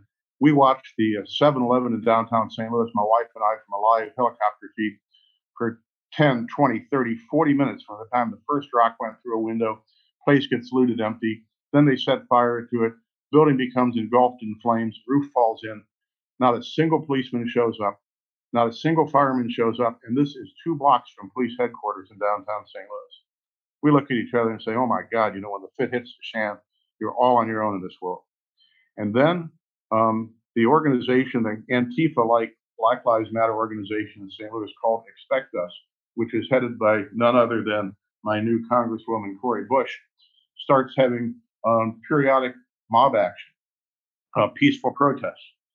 And because when you live in a city which has been controlled by Democrats for now 77 years, and you've got a circuit attorney who's vowed not to prosecute anybody for what they consider minor offenses, including up to assault and everything else, um, they expect us advertises when and where they're going to have a mob action, including in my neighborhood. But when you talk about Kimberly Gardner not prosecuting anybody other than us for that, what happened on June 28th, 250 people or so got arrested on that night of June the 1st and 2nd, the night when David Dorn was murdered and four other police officers were shot. I think with this the is one of the exception, darkest days. This is one of the darkest days of those Black Lives Matter protests that wound up being riots. That death toll and the death of David Dorn was I'll never forget that. I mean, that, and people gloss right over it when they defend BLM, and you can wear the T-shirt and there's no accountability for it. I'm sorry, I wanted to weigh in because that's your neighborhood, that's your town. and I've lived here. I've lived in the city of St. Louis. When my wife and I grew up in St. Louis, but I went to school in Dallas, started practicing there, and then my wife and I moved back to St. Louis. So we were out in West St. Louis County on 5 acres with our horses in the backyard and everything. And we decided to move back into the city at a time when nobody was moving back to the city, when everybody was fleeing the other direction. And we spent, well, on February the 11th of this year, it'll be 33 years in that house. And we have lived in what has always been the most dangerous city in the country now for 33 years. And when we protect our house against an angry, armed, and dangerous mob, we face 4 years in prison. Kimberly Gardner is not prosecuting any of the 250 people that got arrested on that night of June 1st and 2nd. Wow. Not one? Nope. People that killed David Dorn, I think 3 out of 4 of them, or maybe 4 out of 5 of them have been captured. They were just random protesters. This was just the angry mob. But all the other people, the arsonists, the people that shot the other cops, nobody's getting prosecuted. In fact, nobody in the city of St. Louis gets prosecuted for virtually anything. And now That's so awful. There's a big movement now to quote, well, if you read the Black Lives Matter stuff and the movement for Black Lives Manifesto, going back to, even before that, going back to the 90s, it's the same program to defund the police, decriminalize everything, and to destroy traditional values. And right now, at least one of the people running for mayor in the city of St. Louis wants to decriminalize prostitution and all drugs, expunge everybody's record for anybody that's ever been arrested for any sex or drug-related crime, and then reimburse them for the time that they've lost whilst being in jail. Oh, come on. Come on. Crime does pay. No. And I'll go on and on, but I mean, I got to tell you that the fact that people like Chris Cuomo and Don Lemon and all these guys support Black Lives Matter expressly and never mention, for example, stuff like, well, you know who Susan Rosenberg is, right? No, who is that? Well, she, as of now or last summer, she was she was vice chairman of an entity called Thousand Currents, which was a funding branch of Black Lives Matter. Susan Rosenberg was a member of the M19 communist organization in the 70s and 80s. She was the getaway driver in a Brinks robbery where 2 police officers and 1 guard were murdered. Oh, yeah. Yeah. I covered that. I mean, I didn't cover it when it actually happened, but her role in it came up again. Her group, including her, bombed the U.S. Capitol building in 1984. They bombed an FBI office. They bombed the Israel Aircraft Industries office. They bombed the South African consulate. They bombed the Washington, D.C. Naval Yard, Fort McNair. She was sentenced to 58 years in prison. Oh, more than that, she and her fellow Linda Sue Evans created a prison break where 2 other communists, one of whom is 2 of which are now still on the FBI's most wanted list. One of whom, is her name was Joanne Chesimard, but she now goes by the alleged African name of Asante Shakur, hiding out in Cuba. This woman got 58 years in prison. And guess what? On the last day of Bill Clinton's administration, at the insistence of none other than Jerry Nadler, she gets her sentence commuted along with Evans. These people are avowed communists. They have sworn to the destruction of the United States. They were trained in Cuba. They have engaged in actual terrorism. They have been convicted of actual terrorism. They have bombed the U.S. Capitol building. Susan Rosenberg, who is a convicted terrorist and murderer and bomber of the Capitol building, is vice chair of the funding arm of Black Lives Matter. Okay? Mm-hmm. This is public. This is public record. Oh no, you know how it is, Mark. Any pushback on this group and people say you're a racist, like Yeah. and you just have to get okay with being called terrible names if you want to engage in this battle, because there are some of us who are committed to facts and truth wherever it leads us, whether it makes groups that sound great look bad or groups that sound bad look great. We have to just go where the evidence takes us. And in your case, I watched. I didn't know you. I wasn't rooting for you or anybody else. I watched. I'm like, I don't. They don't look that menacing. I don't know, why do they have the guns? I guess I might do that. I might be a little worried if they had come into my private development, which was trespass. And then I followed the evidence, and I saw the police actually alleging, contrary to what Rasheen Aldrich, who helped lead the protest in your neighborhood, said. He said it was peaceful and there were no threats, so that you guys, the McCloskeys, were overreacting. And the police investigated and said, all right, we found at least one person who was armed. We found another person who had a bulletproof vest on. We found people holding signs that read, "You own a business, your business is gone. We're coming back, baby. You ain't the only blank blank with a gun. And they coming back to your house." Then there was another protester heard on tape saying, "I was the one who opened the gate. The gate was broken after they pulled a gun. What law did we break? We keep guns there, but not for show, not to look a certain way, but for use. They would have shot, then they would have been put down." So I will say, when I look at your case, I think had I been the prosecuting DA, I would have said, and I'm just going to stand down on accusing the McCloskeys of disturbing the, quote, peaceful protest by trying to chill an otherwise entirely lawful thing through intimidation. You are trying to defend yourself in your home. And Megan, it's so much worse than you can possibly imagine. My wife is still brought to tears whenever she sees any of the video of this stuff. I mean, we're talking 300 to 500 people screaming, shouting, threatening murder and rape and arson, and not for just the 32 seconds that everybody saw on television, but this thing goes on for 15 minutes. And we were terrified, and it was not a benign event, and it was only the first of two events. The thing that the media did not cover is that was June 28th. We heard from a client of ours who's a member of the organization that they're coming back on July the 3rd for the express purpose of killing us and burning down the house. And they did come back on July the 3rd, and it was a crowd of up to 1,000 people. And we couldn't get private security. The people that we normally would retain, secondary employment cops, they didn't want to get involved because they were afraid of getting bad press.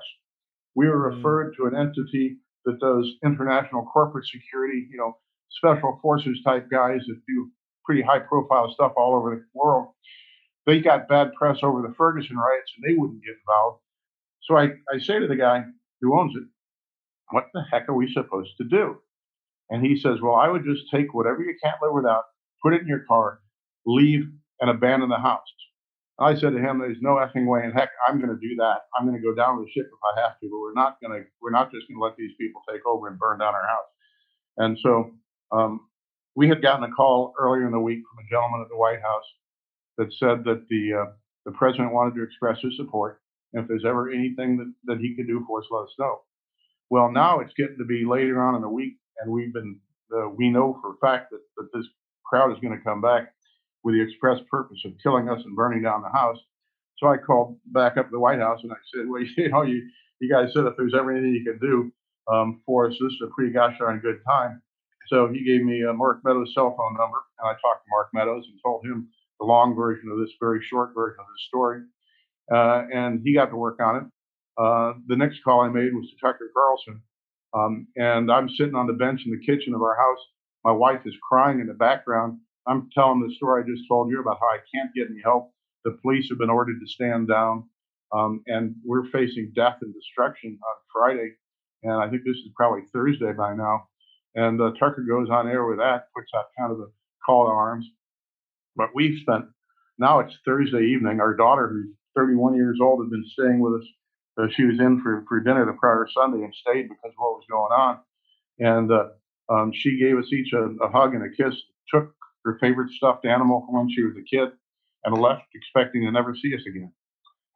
And then Thursday's over, and we not slept since Sunday. We're like, I'd been sweating 24/7, literally sweating, hiding stuff, sticking stuff in walls and under beds, and trying to think what the heck we're going to do, with every expectation that our lives are going to end on Friday. And then stuff came together. I mean, we had, by the time the crowd hit our gate on Friday evening, we had 6 Navy SEALs. Some had come up from Texas. The 4th generation cattle farmer, had heard our situation, threw his gear in his pickup, and drove straight in. Got here about 6:30 on Friday evening. Thanks in part to Tucker, we got a whole bunch of secondary employment rural cops that showed up. We had the chief of police, the only police officer in the city of St. Louis that was actually there that night, all night, was the chief himself, John Hayden. By the way, he's an African-American gentleman, super guy. He came and met with our private security forces and organized a plan of defense. And he Good for him. stayed there virtually all night. When the crowd would surge up against the fence, he would personally go and talk them back. But we survived. But I mean, it was harrowing. It was now 1,000 people, and it was that part of it never gets mentioned by the press. And then we've got that night on July 3rd, when the crowd is coming down the street chanting, "Burn the MFer down." In the front of the crowd is none other than Cori Bush on a megaphone, standing out in front of my house, chanting, "You can't stop the revolution. You can't stop the revolution." Now she's got the gall to stand up on the floor of the House of Representatives and say that anybody who supports insurrection is unfit to be in the House of Representatives. Well, I got news for you. Her organization disavows peaceful protest. You talked about Rashid Aldrich. He has expressly said that Expect Us, this Antifa-like organization, doesn't want to have peaceful protests. They want to be as disruptive and as in your face as possible, that they have to break laws in order to get their message across, and they have no intention of being peaceful. And you mentioned the gun and the body armor, but I can tell you, and I'm backtracking a little bit because this was the night of June the 28th. I'm out in the front porch and I'm holding my rifle, and my wife is holding that pistol that she knew didn't work. And it's right in front of us, in order to be intimidating, are these 2 guys. One of them's wearing camo-colored body armor, and the other guy's wearing Desert Storm style light-colored body armor. The guy in the camo body armor is close enough to me that he sees what I can see, so he pulls out from the ammo pouches on his armor 2 loaded magazines, points them at me so I can see that they're loaded with cartridges, clicks them together in front of me, points at me, and says, "You are next." Meanwhile, the guy in the light-colored body armor, who's armed, starts creeping closer and closer, and he's got typical, Antifa kind of face covering and head covering, so you can't see anything but the slit of his eyes. And he keeps creeping closer and closer and closer. And I looked over at Patty and I said, if he comes a foot closer, I'm going to have to kill him. And he's armed and he's being intimidating. And Patty leans over to me and says, "You're not killing anybody tonight." The voice of reason. But we didn't. We didn't put off a shot. Patty. Yeah. Hey, can I ask you the city slicker, elite media question? Because I do have this question genuinely. If this had been happening to me, and I've got some property in New Jersey, so I do have a little bit of a suburban existence, but I would have gone inside my house. I would have gone inside, I would have deadbolted everything, and I would have called every cop and every security person I could. So I'm sure you've got an answer to that, but what is it? Well, the answer is this.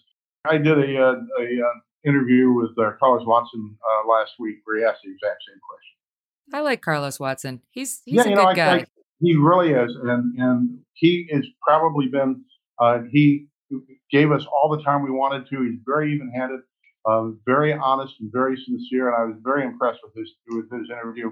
And we Yeah. told him so at the end. At the end of it, he had asked us earlier, who did we respect in the media? And after the interview was over, I said, well, now I can list you. Aw, that's great. He doesn't get enough attention for being the fair guy he is. So anyway, the answer to the question is that between June the 1st, when they burned down downtown St. Louis and shot 4 officers and killed Captain Doran, who, by the way, was, a very well-respected, just a wonderful guy. Um, uh, we had started seeing more and more of the neighborhood getting burned and broken. The little pharmacy, I'm sitting here in my office, which is 3 blocks from my house. This is a 1880s Victorian house that we turned into our office building. Around the corner is a pharmacy we use. We'd gone over there shortly before June the 28th. The windows were broken out, the steel roll-up doors were destroyed, and the place was a mess. And I was talking to the owner, and I said, "What happened?" He said, "The alarm went off." I said, you come down to see what was going on?" He said, "No, I didn't want to get killed." I said, "So what happened?" "Well, the alarm goes off. They were inside for 6 hours, breaking everything, stealing everything they could steal, and destroying everything they couldn't take." I said, "Did the police show up?" He said, "Yeah, 10 hours after the alarm went off." We started seeing more and more of the buildings in the Central West End here where we live boarded up, more and more businesses closing down. Somebody drove a truck through the front of the Office Depot just across the street and down a little bit from my office. And the answer to the question is that the events that were going on in St. Louis in those days, no matter whether they were billed as peaceful protests or whatever, in every one of these events, things got broken and people got hurt. And the likelihood that this crowd, when they crashed through the gate, broke it down, and started storming in, the likelihood that they would be benign was small. And so what I said to Carlos, for example, if I thought that half of the time they were peaceful protesters and I had a 50-50 chance of being murdered or my house burned down, that's still too high of a percentage. But the percentage wasn't that. The percentage was every time they staged one of these actions, things got broken and people got hurt. And that same night, on June the 28th, after they left my house and they went to the mayor's house, one of the peaceful protesters produced an AK-47 rifle and confronted an NBC affiliate broadcaster, who, by the way, had an armed guard with her. Mm-hmm. And her armed guard. Yeah, I mean, these people that are embedded with the mob and the journalists, I mean, they don't think it's going to be a benign event. She had an armed guard. The guard drew his weapon. They're about to have a gun battle in front of the mayor's house, at which point the NBC affiliate reporter and her guard fled. But then they proceeded to try to set the mayor's house on fire, and they've done that many times since.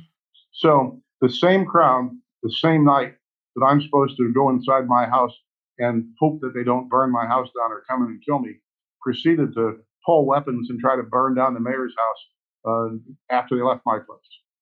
And when I stood out on the front porch, the first thing I said, actually I was out in the wing of the patio because we were barbecuing when they broke down the gate. First thing I said was private property. As soon as I said private property, it enraged them, and they came in and immediately started being very violent, very loud, very angry. And that's when I grabbed my rifle. Patty went inside to call 911. My daughter went inside to call 911. Not that it was going to be very useful, but as soon as they got in the house and called 911, they walked by the front doors of the house, which are glass, and the crowd outside the door of the house was such that my daughter, once again, she's 31 years old, fell down on the ground out of terror, and then ran upstairs and hid behind a sofa. And that's when Patty grabbed that pistol and went out the front porch. Well, that's the thing, is that's why I framed the question the way I did, because I'm always cognizant of the fact that I live in New York City. I live in a doorman building. There are many, many layers between me and the outside world. And it's not the same. I talked to my pal Dana Lash, who's a big Second Amendment advocate. She's a spokeswoman for the NRA. Her husband, Chris Lash, too. Yeah, that's exactly right. She's from St. Louis, now in Texas. But, those two, they're so comfortable with a gun and, like, They're just, it's like second nature to them, and they live in a much more exposed, area.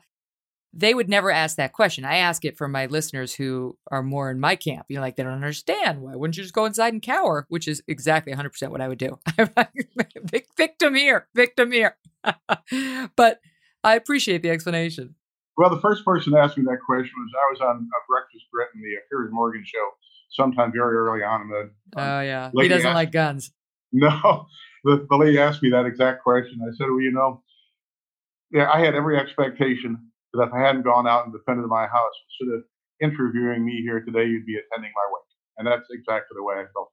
Mm-hmm. Just speaking of Dana and Chris Lash, there was something on Twitter the other day where the question was something to the effect of, a guy breaks into your house and goes over to your refrigerator. What's the one thing you don't want him to steal? And people were offering up, my burgers, my Hellmann's, whatever. And Chris Lash responded, he would never make it to the refrigerator. I just think, it's a mentality, that's why we have castle doctrines in this country. You are allowed to defend your home, your safety, your well-being. And I do think most of the world has never even had to really contemplate that.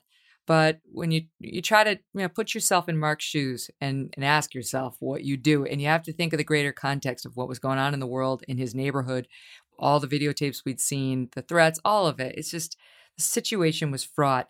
Okay, can I end with this? I was delighted to see that the circuit attorney has been booted off of your case, yours and your wife's, because she did something wrong. Can you tell us what she did? Sure. She used us in her advertising and her fundraising while she was running for re-election as circuit attorney. She did so before we were charged, and then 48 hours or so after we charged, she sent out another funding request to her constituents, talking about how she was going to fix this problem of people like us and President Trump. Mm-hmm.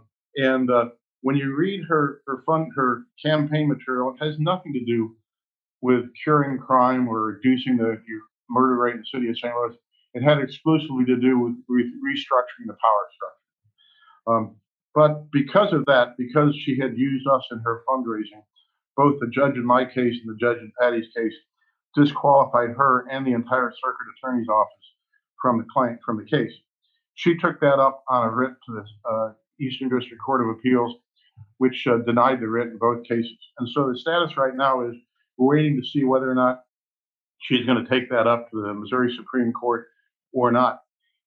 If the Missouri Supreme Court agrees with the trial judges, or if she does not take it up to the Supreme Court, then the local judges will have to appoint the local statute says some other attorney to prosecute the case. And so, yeah, she really wants to be the attorney. She's dying to be the attorney who prosecutes you. Well, and at the hearing where we were arguing, my attorney was arguing that she ought to be disqualified because of her bias and her interest in pursuing this on a political basis. They denied that they had any political interest in pursuing the case. They were just doing it for the safety and health and welfare of the citizens of St. Louis.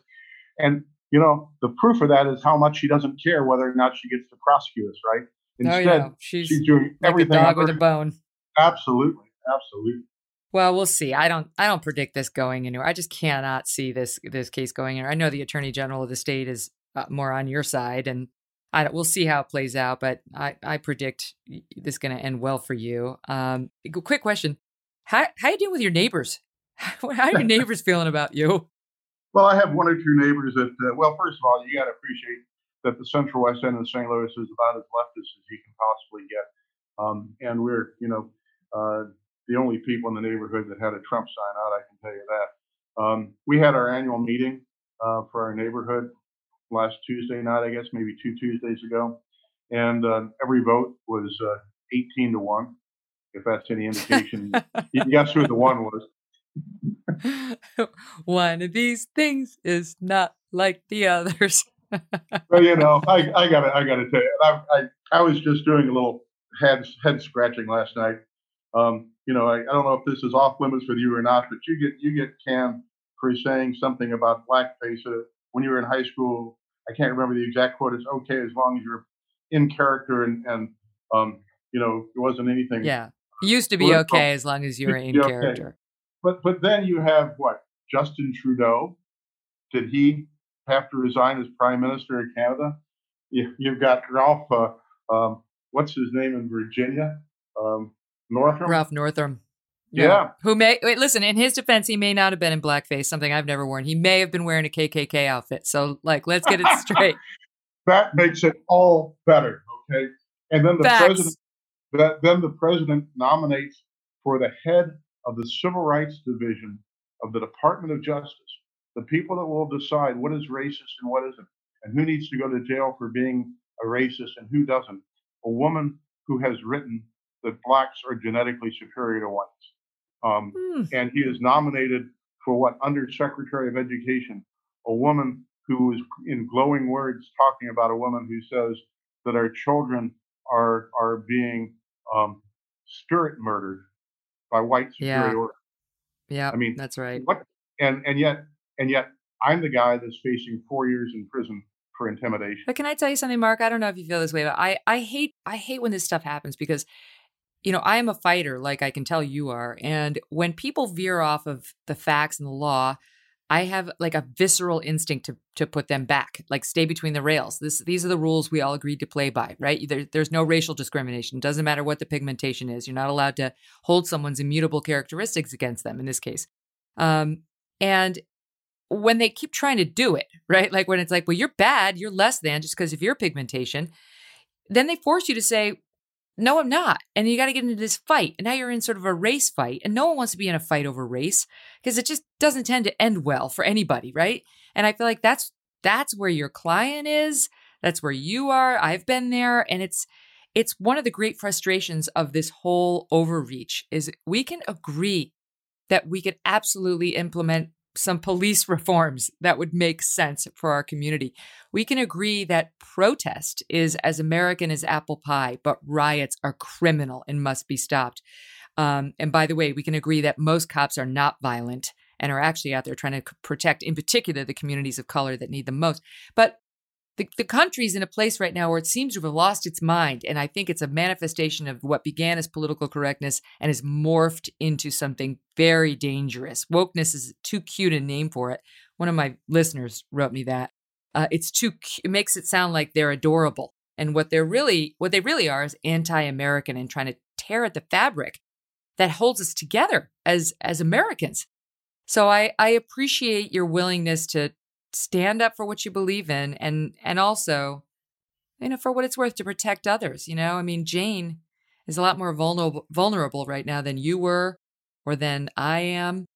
And she needs help. You can hear how rough it's been on her, right? You can feel it. And, I don't know what the future holds, but I know that the powers that be, the mainstream media, the political party in charge, they're not ignorant. They don't misunderstand what's going on. They're promoting organizations and elements in our society that actually are actively working to destroy Western culture, America as we know it, to destroy the underpinnings of the four pillars of our civilization. That's family, God, individualism, and capitalism. And this isn't coincidental. It's not done because they're ignorant of what's happening. They're promoting it. They're actively promoting entities that they know are not just a little to the left, but they're basically promoting Marxist, communist, universal revolution. And you go back to the very earliest documents of the movement for Black Lives and its predecessor organizations, and they expressly say that they seek a universal restructuring which progresses beyond capitalism, is their way of phrasing it. Mm-hmm. And this is very frightening. And there's nobody, with very few exceptions, standing up and saying, that's what's going on right now. And if the people don't wake up and take some action against it, and pretty gosh darn soon, our way of life is going to be history. Yeah, the country's changing in a radical and dangerous way. Listen, do me a favor. If you get your hands on that videotape, we'd love to see it. And we'd love any updates in your case or in Jane's case. And all the best to both of you guys. Thank you so much for doing this and for being here. Oh, thank you for having us on. Today's episode was brought to you in part by Legacy Box. Trust Legacy Box to digitally preserve your past. Go to legacybox.com/MK to get 40% off your first order now. And please go ahead and subscribe to the show if you don't mind on your podcast service, because that makes it a lot easier for us to stay in touch with you. And you don't want to miss our next show because we've got Eric Bowling. Now, Eric and I are pals and have been for a long time, and I had him on the show to talk politics once before, and that's fine. We'll talk politics when he comes back on. But what I really wanted to have Eric on for this time was to talk about Eric's life and some of the stuff that he's gone through. You know, he lost his son, Eric Chase, to a drug overdose when Eric Chase was in college. And it was a tragic story, and it was totally misrepresented by the vicious press. And he's handled it all so beautifully. The guy's been through so much. Anyway, you're going to love him. You're going to love the personal side of Eric. And we're going to get into that, and we'll get his latest take on all the politics and so on. He's got a new podcast of his own with Brett Favre, by the way. Or as I said for years, Brett Favre. And we'll find out what's happening with that. So don't miss it. That's Friday. Thanks for listening to The Megyn Kelly Show. No BS, no agenda, and no fear. The Megyn Kelly Show is a Devil May Care media production in collaboration with Red Seat Ventures.